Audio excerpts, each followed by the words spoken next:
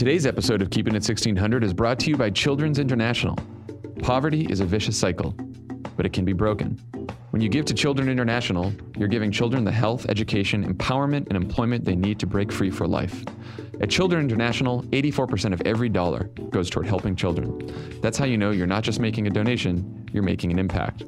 This giving season, give something that counts. Donate today at children.org/give. That's children.org/give.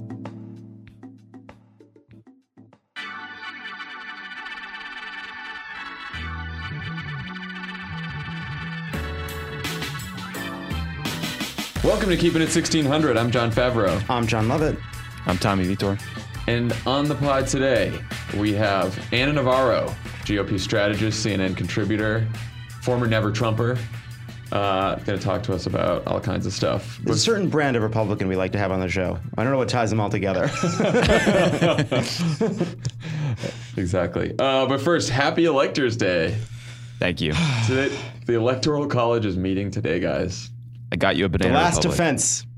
I heard from Jeb Bartlett. This is the last offense. Deborah Messing wants you to know we should do something. Friend of the pod. There are videos. Okay, so this is how it works. John, you were asking how it works. Yeah, I don't know how it works. Wait, hold on. You know what? I see all this stuff on the news about Electoral College. But John, how does it work? John's just a rube. Joe Rube here, trying to understand this politics. Seems all crazy. I'm glad you asked, Jonathan. So the electors gather in state capitals across the country to cast their ballots. Like Montpelier? Like Montpelier. Like Albany. Like Pierre? So they are chosen by or they were chosen with a lot of party influence. So they're basically party loyalists. And basically, if Trump wins your state, then the Trump slate of electors goes to vote. And if Clinton wins your state, then the Clinton like California, so they'd be in Sacramento. Right. They'd be in Sacramento. And then what happens is they all vote today, but the results are not read or counted until January 6th in Congress. So all the news we're getting right now about the Electoral College is just people interviewing people as they walk out of the vote. In places like Tallahassee. You're going to go with this joke. You're just going to keep going. I like it. So can Trump electors vote against Trump? Because that is what some people are hanging their hopes on. In some cases, yes. Nothing in the Constitution or in federal law says that they have to vote. Some state laws say that you have to vote for the person who won the popular vote in your state, or you get fined, or you get replaced, and just your vote doesn't count anyway. The open question as to whether these are constitutional laws. Right. I think they are not constitutional. We don't know. But none of them's gotten to the Supreme Court yet. My legal expertise is an LSAT score I'm proud of. So that's about it. If you do not get to 270, if enough electors defect, the election is then thrown into the House of Representatives, which would obviously elect Donald Trump president. Or in a move might just elect Mike Pence president. Who knows? Anyway, what do we think about this? I mean, so here's the thing. No election has ever been overturned by the electors. The last faithless elector, which is what happens when you vote for someone who's you're not pledged to vote for, was in 2004 when a Minnesota elector voted for Edwards for president and vice president. Just a real good judgment there, John Kerry. Yeah. And the only person who didn't get enough electors in 1836. The election was sent to the House for the vice presidential candidate, Richard Mentor Johnson, who was again elected once he got to the Senate. So that's where we are. So here's the thing. There's been this whole movement called the Hamilton electors. Oh. You know what? Named after Alexander Hamilton, who everyone knows because there was a musical named after him. He's the star of the musical. Alexander Hamilton stock, very overpriced right now. Right? I'd consider shorting Hamilton stock. And the hope was that maybe enough electors defected from Trump to throw this into the House of Representatives. What do we think of this movement here? First of all, should the electors decide not to vote for Donald Trump? It doesn't look like it's going to happen, by the way. We have about half them in, and it seems like no one has defected yet, except one from Maine who's voting for Bernie Sanders instead, who was supposed to vote for Clinton. I mean, it's so hard because we're in this place where Donald Trump hasn't actually gotten any power yet, right? It's all very, what's the word? I don't know, perspective. Yeah. And so on the one hand, it's obviously, not commensurate with what's happened. Donald Trump won this election. He won the state. He won these states where these electors are coming from, have been chosen to vote with the people of the state that they come from. So it's really hard to justify saying overturn it because we're afraid that Donald Trump will be more than just the worst Republican president in our lifetimes. He'll be something else, something more evil, something anti-democratic because of all these signs and symptoms, but no actual governing yet. On the other hand, who knows what we'll be looking back on a few years from now and wondering if we were naive at the time. So I guess what I come back to is it's a moot point because this is a fantasy, because if you wanted to create the political space for these electors to do this, it's a lot more work than an internet video and a protest outside of a state capitol with a sign that says this is not normal.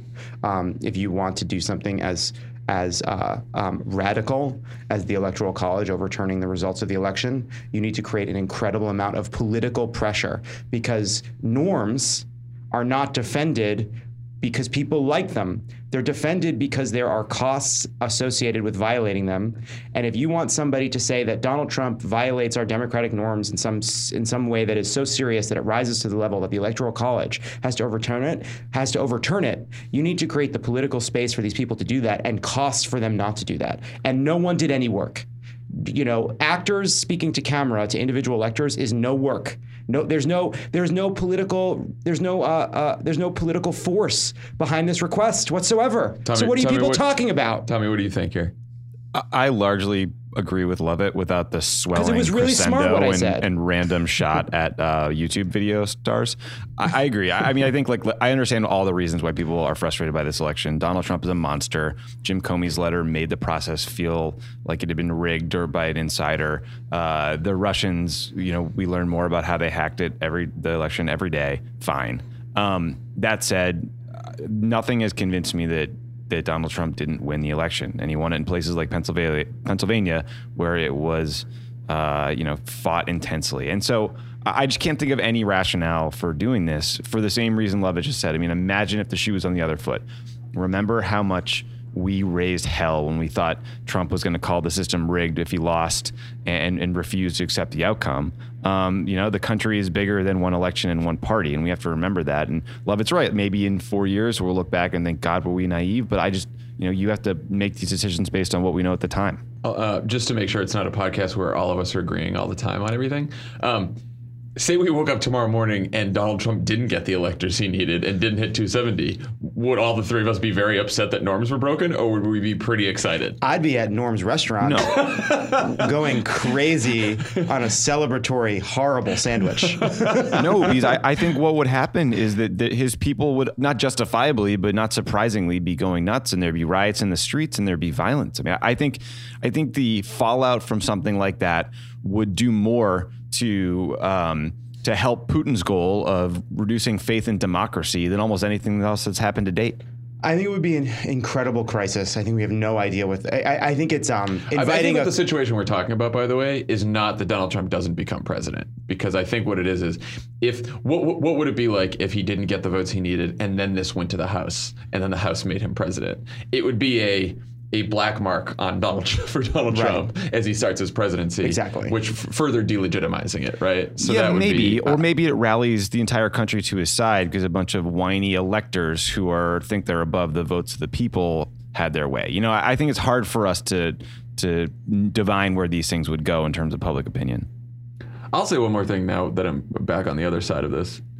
I don't know what side you're on. I'm just trying to have an interesting conversation about it. You're on the side of banter. I'm on the side of banter. One of my problems with the faithless elector, the Hamilton elector movement, is it's like, and you kind of got to this, Lovett, like pick a message. You have a message problem. No, I mean, it's like Tom, you said this too. If you don't think the Electoral College should ratify him as president, then pick one reason why. Like I heard some of these videos were like, He's been ignoring the intelligence briefings. Like, you're not going to make him president because he skipped an intelligence briefing.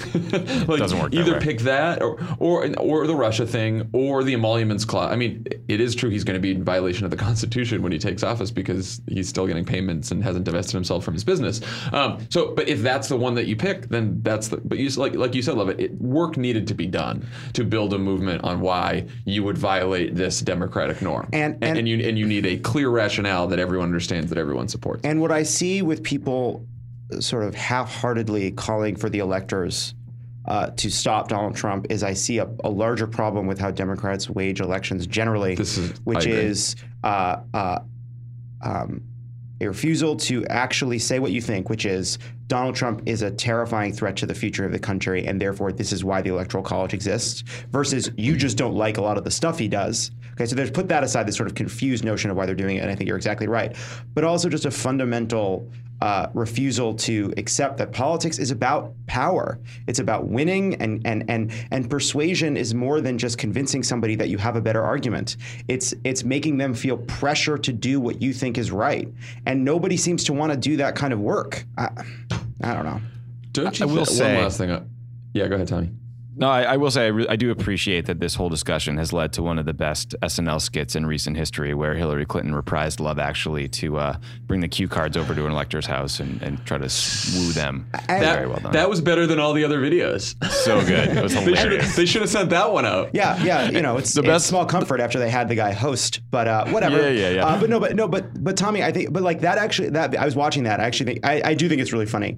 But one thing I thought was really interesting is if you watch it, you know, it's the Love Actually scene. I'm not going to describe it because that's boring. And look, we're nothing if not the most riveting political podcast that you can listen to. Saved a lot of time there. But at one point, she has a card that says, "Let's face it, he'll kill us all," and the audience laughs. And I just found myself thinking, like,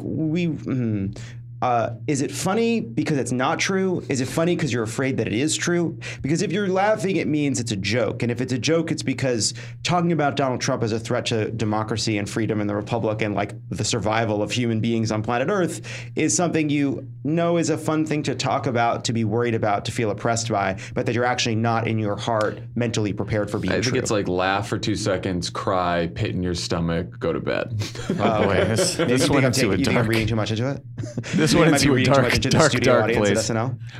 One last thing on this, though. Don't we think that the Electoral College should be abolished ultimately? Because here's my thought on this. Either you believe that it is a step, that it's an institution that exists so that someday, if necessary, it can overturn the will of the voters, or you think that it's like silly and that the popular vote should always elect the president. And if you think the popular vote should always elect the president, then what do we need the Electoral College for? If right now we're saying that the Electoral College obviously shouldn't overturn the election.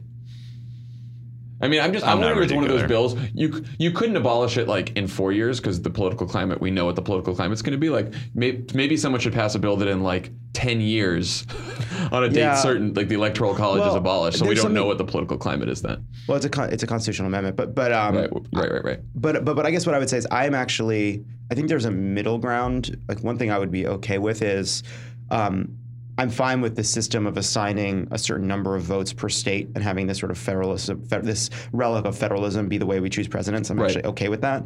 But then you don't need this. You don't need the Electoral College to be actual human beings. Oh, right. You could just assign. It should just be states get a certain number of apportioned votes based on the way we do it. I guess that's what I meant too. Sorry. Right. Yeah. Yeah. Like we don't need to. The Electoral College. The electors don't have to be human beings. Right. We don't need this like extra set of like this possibility for yet another norm to be violated. Right. I mean, I guess I guess electing by the popular vote is probably a better system. I'm also, though, pretty glad that we don't have a national election, that what we have is state by state and county by county and city by city elections. I think that's a protection. And finding new love for federalism here on Keeping It 1600. Damn right we are. We're learning a lot about ourselves and about our views today. All right, let's talk about Mar-a-Lago, because last night it was the scene of an off-the-record gathering with reporters, with the traveling press for Donald Trump. There was Trump wine, there was Trump steaks, there were pictures. We know this because Mike Allen of Axios posted a bunch of pictures on Twitter last night. It was off the record, but you could post pictures, as he told us in his tweets. So, and then there was one final picture of all of the reporters who went to this smiling with Donald Trump, giving his little thumbs up there. Like a class photo. Like a class photo. What the heck are you people doing? So this obviously engendered quite a bit of criticism on Twitter last night. Some reporters thought it was, and liberals thought it was completely outrageous that because Trump has threatened the press and refused to hold a press conference in 136 days or whatever it is, that they should not agree to any off-the-record meeting with him. Others thought, hey, it's an off-the-record meeting. You get to talk to the president-elect of the United States. What reporter refuses that? You can learn important information. And then I think most people thought the picture was pretty fucking silly. No one's a fan of the photo shoot. Like, look at us. Look, here we are at our off-the-record gathering where Donald Trump has a thumbs up, looking like everybody's favorite high school gym coach. Gym coach? Tom, go ahead. Good swing.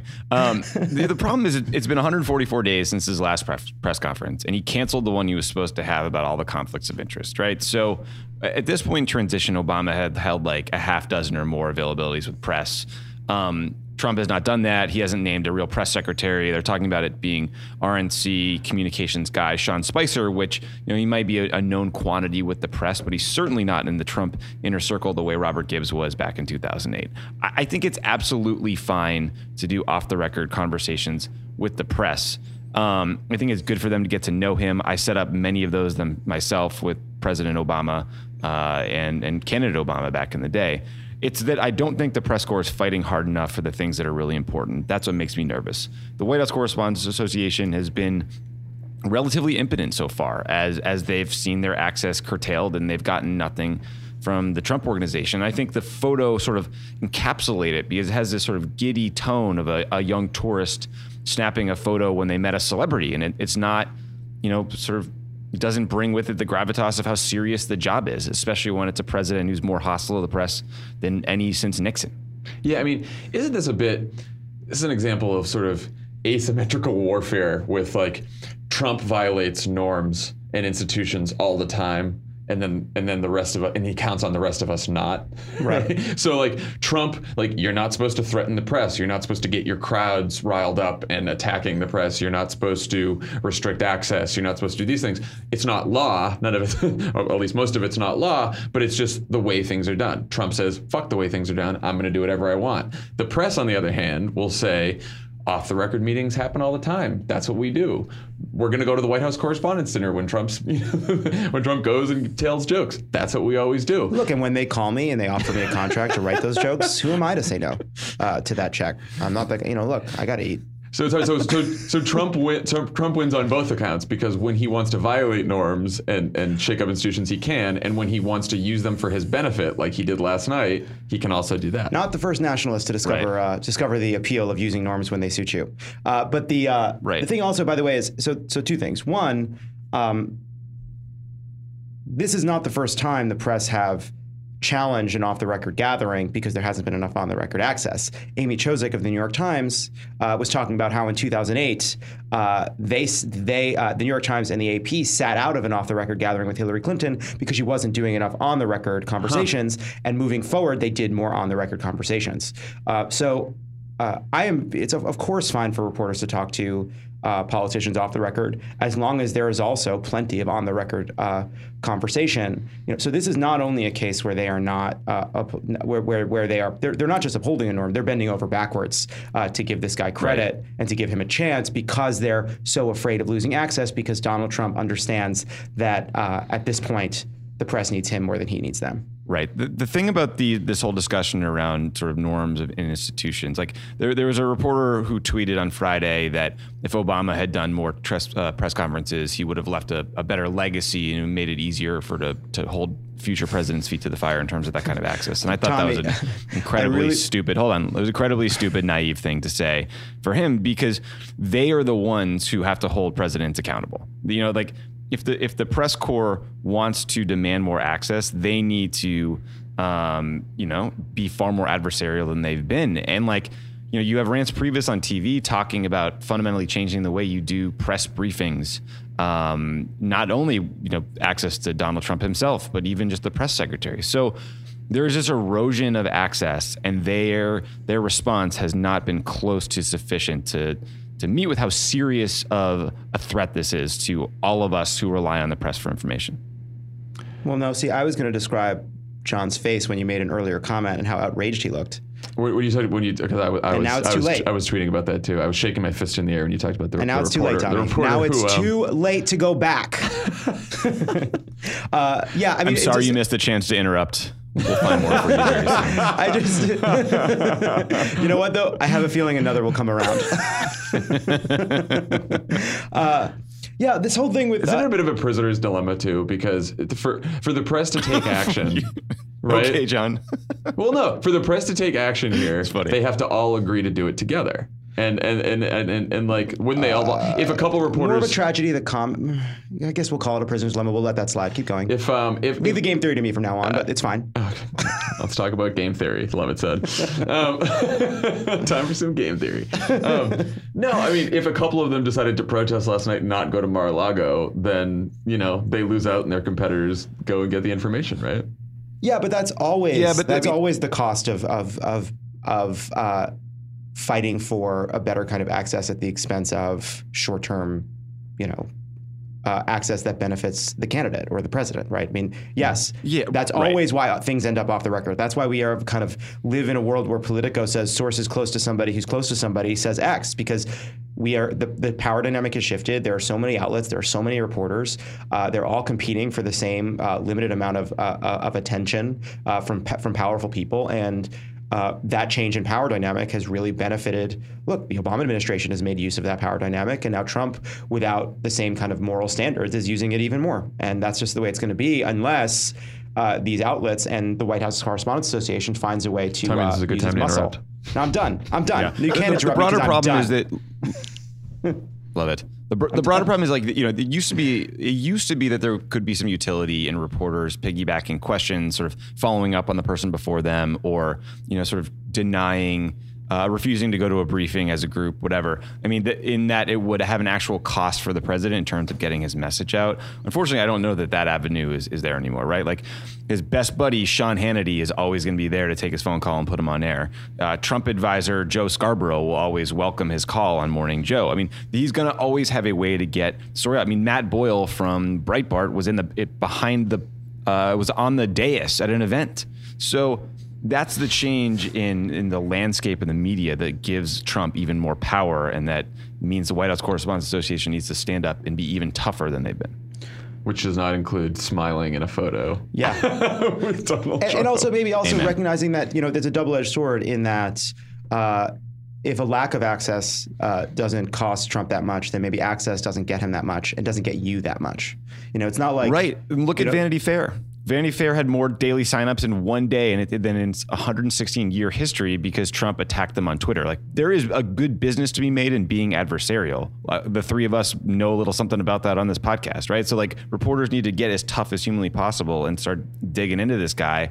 And who cares if you get a backgrounder with Rance Priebus? Like, move on. Figure out a way to do your job without it. Also, does Trump really want to be seen smiling and thumbs up with the crooked media? It does, because it says I own these people now. Yeah, that's true. Look at my vassals. Just like, They're just like mine. his frog legs dinner with Mitt. Exactly. Those people stand there. He puts his thumb up in the middle. He's the center of that picture. He's the center of their world. They all got potato chips and roast beef sandwiches and Trump wine, and he's like, look at my supplicants. Behold, I own them now too. Yeah, not much of a dinner. It wasn't much of a dinner? Didn't look like it. It was like a bunch of sandwiches and like a tub of mustard. Speaking of violating norms and institutions, let's move on to what's happening in North Carolina. Okay. Another set of good news. So I don't know if everyone's been following this, but in North Carolina, Democrat Roy Cooper defeated Republican Pat McCrory to win the governorship. Cooper won by about 10,000 votes. So he wins the election, and then the overwhelmingly Republican legislature calls an emergency session that's supposed to be for hurricane relief, but then they added another emergency session on top of it to basically pass a bunch of laws that will strip Cooper of as many powers as possible. So some of the laws that they're passing. Cuts the number of appointments that Cooper can make in state government by 80%. It would make all of his cabinet appointments subject to state Senate confirmation, so which is, of course, overwhelmingly Republican. This is my favorite one. It would mandate that the State Board of Elections is chaired by a Republican in even-numbered years. And it would also, this is really dangerous, remove oversight of the General Assembly's actions from the purview of the North Carolina Supreme Court, since it now has a Democratic majority. Keep in mind also, this is a Democratic governor elected, but whose election was thrown into chaos because the Republicans spent weeks trying to overturn it and even considered going to the legislature to prevent the Democrat from winning. These are also, I think these are also legislative districts drawn under a redistricting scheme that has been ruled unconstitutional. Well, yeah, no. In 2013, the Republicans enacted a voter suppression law that the appeals court said targeted African Americans with almost surgical precision. Because of that, they said that they're going to need to do a special election in 2017. Right. In those 28 districts, barring whatever the U.S. Supreme Court says. Yeah, I mean the lesson. Yeah, I mean this is some really bad stuff, and the lesson I think in history of these sort of these tactics that sound just so far out of bounds. You can't believe they're happening. They raise hackles, editorial pages across the country opine against them, but they are highly effective. And the efforts to gerrymander districts like what were done in North Carolina are highly effective. And I'm looking forward to the special election in 2017. But I think this is the kind of thing we need to watch out for across the country, because when you have Republican governorships, when you have legislators, both bodies of a legislative branch held by one party, you see these sorts of things happening, and it can have huge ramifications over time. And if not careful, people need to really watch it. So, question. We were just talking about the Electoral College and how Democrats should not subvert the Electoral College and the will of the people and use this procedural sort of body to overturn the will of the people. Republicans have tried to do something similar in North Carolina. Do we learn from them, or do we not replicate them, or why? Well, here's one thing. There's differences for sure, but I want to throw it out for conversation. Well, again, going down to North Carolina with a sign that says this is not normal, once again fails to understand that this is about power, and these are human beings in positions of power who believe that they will not pay a political price for doing this. So you have to make them pay a political price for these kinds of decisions, and these people believe they're immune to it, in part because they have drawn their own districts, but also because they have selected their own voters in all these ways. So one lesson to learn, look, I don't believe that there's a democratic version of this. But one thing we should always be thinking about is how to enlarge the voting pool, how to make it possible for more people to vote, how to make it possible for ex-felons to vote.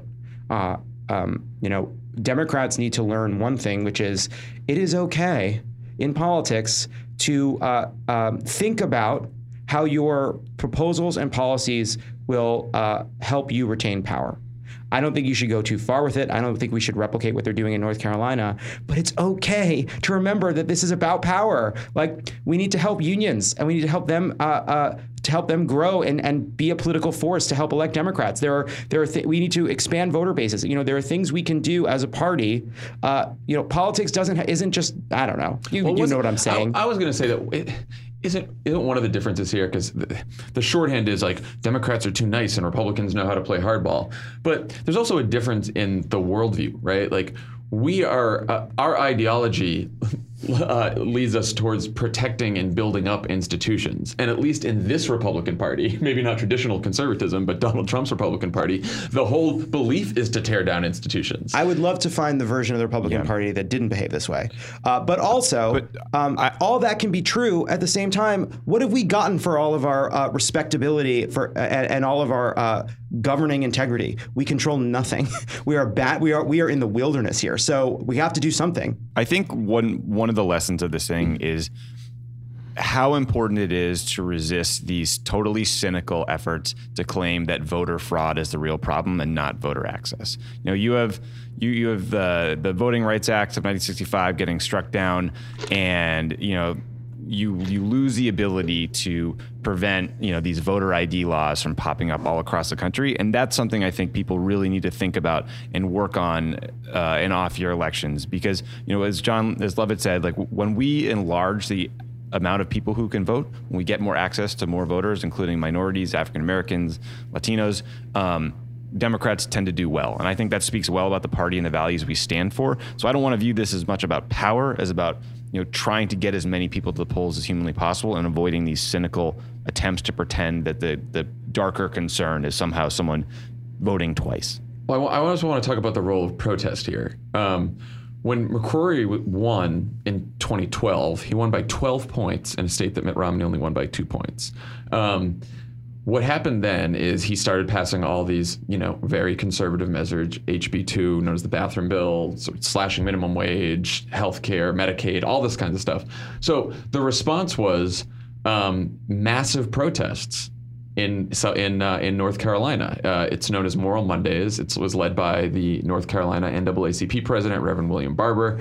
And basically, they got all these different groups together and said, everyone has their own issues on the left with the governor, but let's all come together and start protesting once a week on Mondays, and we'll pick a different issue every week, even if it's not your issues, and we'll go to the state capitol, and we'll protest, and we'll keep ourselves in the news. And within about 8 months, McCrory's approval rating was severely underwater, and a lot of people, and then he just lost by 10,000 votes a couple of years later. So I do think, and a lot of these protests are back at the State House now. I mean, I know, Lovett, you weren't totally denigrating the idea of protest, but this idea of going down saying this is not normal with a sign, right? That's silly. But I think at some point there's a value of peaceful protest, coordinated, long-term, planned protests to cause a political end, like the winning of an election, is completely necessary and valid. Because part of what they found is in the polls is that because they continued these protests, the issues stayed in the news all the time. Right. And people understood what the governor was doing, which usually with state government, you don't pay any attention to what the governor's doing.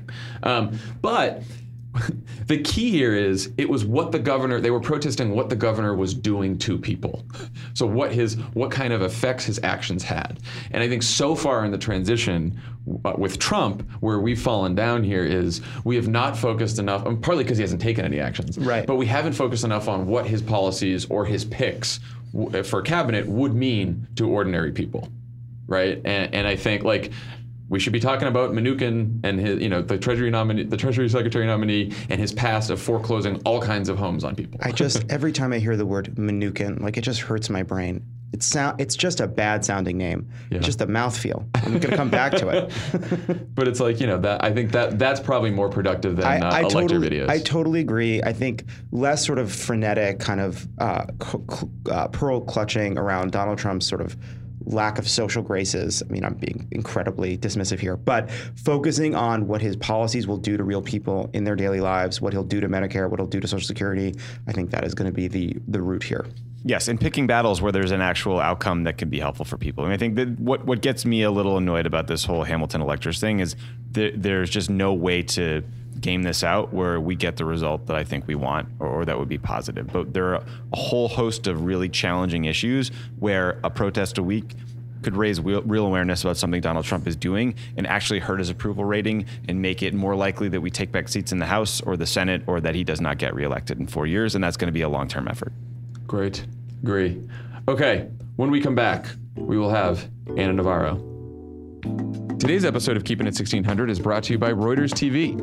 Reuters TV is the revolutionary video news app for busy people who want to know what on earth is going on.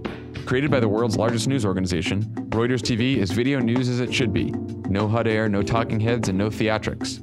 Other features include custom news broadcasts between 5 and 30 minutes, updated throughout the day, scheduled downloads of broadcasts to watch offline, live feeds of major news events such as the presidential debates or press conferences, and it's all available on your favorite device, iOS, Android, Roku, and Apple TV. It's personalized, always up to date, and ready when you are. It's basically the opposite of cable news. See for yourself. Go to reuters.tv/1600. That's reuters.tv/1600. We're also brought to you by Sherry's Berries. Christmas is just days away, and there isn't much time left to shop, wrap, and deliver your gifts. So skip the crowds and the hassle altogether and choose a gift from Sherry's Berries. Sherry's Berries offers a variety of juicy, fresh berries dipped in your choice of chocolatey goodness and topped with decorative swizzles, chocolate chips, or chopped nuts. Plus, they've added some amazing new seasonal treats just in time for the holidays. And now you can get 6 freshly dipped strawberries from Sherry's Berries starting at just $19.99 plus shipping. That's over a 30% savings, or double the berries for just $10 more. Just visit BERRIES.com, click on the microphone in the top right-hand corner, and type in the code 1600. It's not too late. You can still have your order delivered by Christmas Eve. Sherry's Berries has something for everyone and every taste. And with Christmas right around the corner, there's only one way to get this amazing deal on Sherry's Berries starting at $19.99 and help support our show. Go to berries.com, click on the microphone, and type in 1600 and order them today. With us on the podcast today, we have GOP strategist, CNN contributor, Ana Navarro. Ana, thank you for joining us. Thank you for having me. So how are you feeling in this post-election Trump world that we're about to head into? Oh, I don't know. I guess there's, 5 stages of grief? I think I'm like on number 9. I'm very well ensconced in anger. And I don't know how to get out of it. I don't know if I want to get out of it. You know, my recommendation is that if you're going to ensconce yourself in anything, you ensconce yourself in denial. Well, that's where I was for a year, and it was quite comfortable. Well, if you've been in it for about 1 year, you certainly can do it for 4 more. This is true. So if you were advising a Republican member of Congress right now who wants to keep their seat, how would you tell them to handle Trump going forward? How do you still win as a Republican while still kind of keeping Trump accountable and in check? Look, I would tell any Republican member of Congress, do what your conscience dictates. Do what is good for you. You are there to serve the people. You are there to defend the interests of the United States. You are there to defend the interests of your district.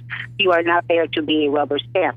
I think consistency is going to be a crucial part of any Republican keeping his or her seat.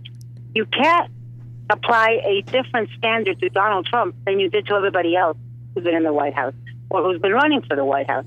Republicans for the last several years have honed in, legitimately, rightly so, I think, on the conflicts of interest and corruption and issues that occurred all around Clinton world. And it has been something that Republicans hammered away at for years, very effectively. They can't now all of a sudden forget all that and not see the conflict of interest that Donald Trump is bringing to the table. He hasn't sworn in yet. He's got 1 more month to figure this out. But by gosh, once he does, I think he needs to get the same exact scrutiny and the same exact treatment as anybody else would have gotten, or any Republican that looks the other way runs the very great risk of looking like a hypocrite. And that's not a good look. Now, that would work for the members of Congress with a conscience. What would you suggest to the ones that lack one? I think we need another tack for those people. Pretend you have one. Oh, pretend you have one. That's good. Yes. In politics, perception is as important as reality, maybe even more so. So what do you make of... Look, I think when it comes to issues like Russia, when it comes to issues like conflicts of interest, Republicans have to be consistent. We are the party that has been anti-Russia, anti-KGB my entire adult life. And all of a sudden, I'm seeing some Republicans look the other way and try to pretend that Putin is our friend. We are not the party that disses U.S. intelligence and at the same time thinks Russian intelligence is our friend. That is just inconsistent. And I think it might play short term, but it will not play long term. Yeah, so I was just going to ask, what do you make of Putin's rising approval rating among Republican voters? I mean, it seems obviously like this is a partisan thing that, because Trump is now buddies with Putin's, now his supporters, have warmer feelings towards him. But I mean, is this indicative of a broader problem within the party and, with partisanship in general? Like, how do you get the Republican base back to basically what they've believed about Putin and Russia all along? And not just that issue, but other issues where it's sort of like you're seeing a drift towards Trump's positions, no matter what Trump says. Well, look, when I see that when I see some polls that say Republicans have upwards of 30% approval rating for Putin, frankly, I want to lay down, suck my thumb after I dunk it in whiskey. I think it's crazy. It's ridiculous. This man not only hacked our political system, this man is also part and parcel of the tragedy of the genocide that's going on in Syria. This man is no friend of the United States. He is no friend of the Republican Party. He is no friend of any American. So I've got to think that it's either temporary insanity or it's part of this Trump phenomenon where we saw people who support him come hell or high water. Come, anything the man did or said was somehow justifiable and defensible. But frankly, this Putin thing to me is just vexing. It's something that I would have never believed. Maybe if I was under the influence of magic mushrooms or something of that nature, I would have believed it. But I would have never, sober, I would have never believed that I would one day hear Republicans somehow justifying Putin and his actions and the hacking and defending Putin and dissing the CIA. That to me is just, it's a parallel universe. Here's what I think. I think we get ourselves some mushrooms, we go to Joshua Tree, we figure this whole thing out. For 4 years. But what I was going to ask is, so there's been this divide, I think, in conservative intellectuals amongst conservative journalists. I think you're a part of that conversation. There have been the people who got behind Trump earlier. There are the never-Trumpers who are now saying, give Trump a chance. He won. It was about the election, which I think is actually a reasonable position. But I guess my question is, what role do you see the right-wing media, people like Sean Hannity and Fox News, playing in exacerbating this partisan divide over Trump's positions and changing the way people see things like Russia and what have you? Look, I think the partisan media, and it is not just the Sean Hannity, it is not just the conservative media. I think partisan media on both sides has had a role to play in the polarization that we have in this country today. I think the way we are polarized, the way we are so divided, is one of the biggest national problems we confront today in America. And I hope it's something that we all somehow comprehensively look at addressing. The problem is that today, if you choose to live in your mother's basement wearing pajamas and not interact socially, you can. And if you choose to live in a political silo, if you choose to live in political isolation, where you only read things that you agree with and reaffirm your view, where you only watch things that you agree with and reaffirm your view, where you only hang out with people that agree with you and reaffirm your views, where you only read things. I mean, you can.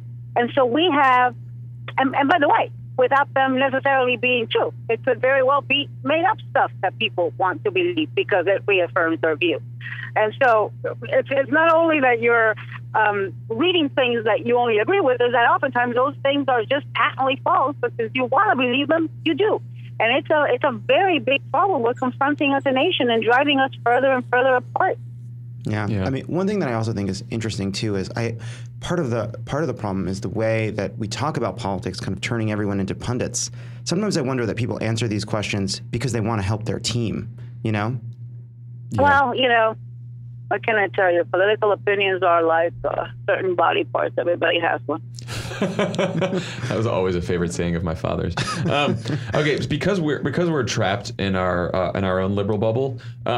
From your side of the aisle, what do you think Democrats could be doing better and more effectively to counter Trump, or just to do better as a party going forward? Obviously, aside from changing all of our positions to Republican positions, but politically, what do you think? What do you think we could be doing better, or what do you think we could learn going forward from this election? Well, look, I think it seems to me that for the last month plus since Trump has been elected, there's a bunch of Democrats and liberals kind of moping around the United States, hoping and grasping at straws, right? Is the Electoral College going to do the right thing? Is he going to get impeached? Is there going to be investigations that prove him to, that somehow affect his presidency? Look, folks, first thing we got to do is come to grips with the fact that this guy is going to be president of the United States for the next 4 years. The Republican Congress is not about to impeach him anytime soon. He hasn't done anything impeachable so far. So we can just let go of that fantasy right now.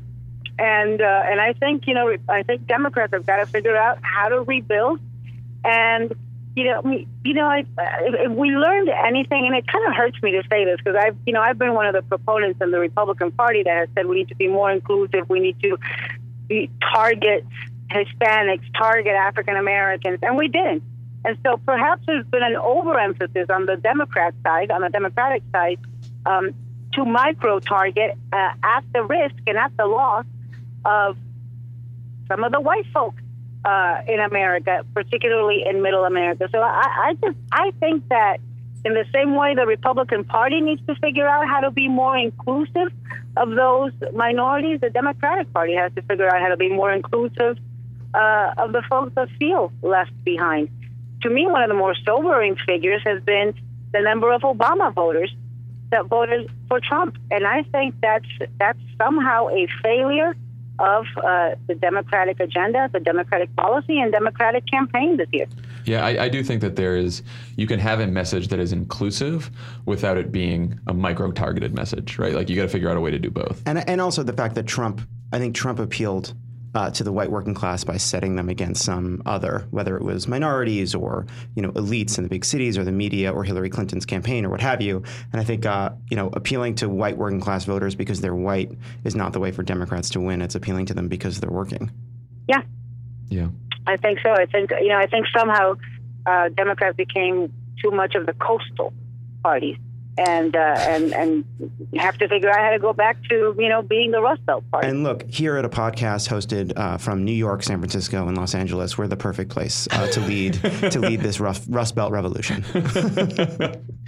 Anna, thank you so much for joining us today. We appreciate the time. Thank you, guys. All right, take care. Thank you. Merry Christmas. Happy Kwanzaa, happy holidays, happy Hanukkah. All of the above. Thank you for the Hanukkah wishes. Take care. Okay, thanks again to Anna Navarro for joining us today. This is our last Monday edition of 2016 here. You guys, before we go, I want you to know that I worked on the Russian accent, but I didn't do it. Want to do it? Want to just do it 1 second, just the way out? People can end the, Why don't you use it as your goodbye? Hello, it is me, Joe America from Google. Give me your password, please. I protect it. You give me the password. I write it down. I keep it very safe. I put in basket, label basket, no passwords. Please. For your safety, give me password. Okay. All right. I think that's good. Some improvement. Thank you, everyone. We'll talk to you later. Thank you. Bye, guys.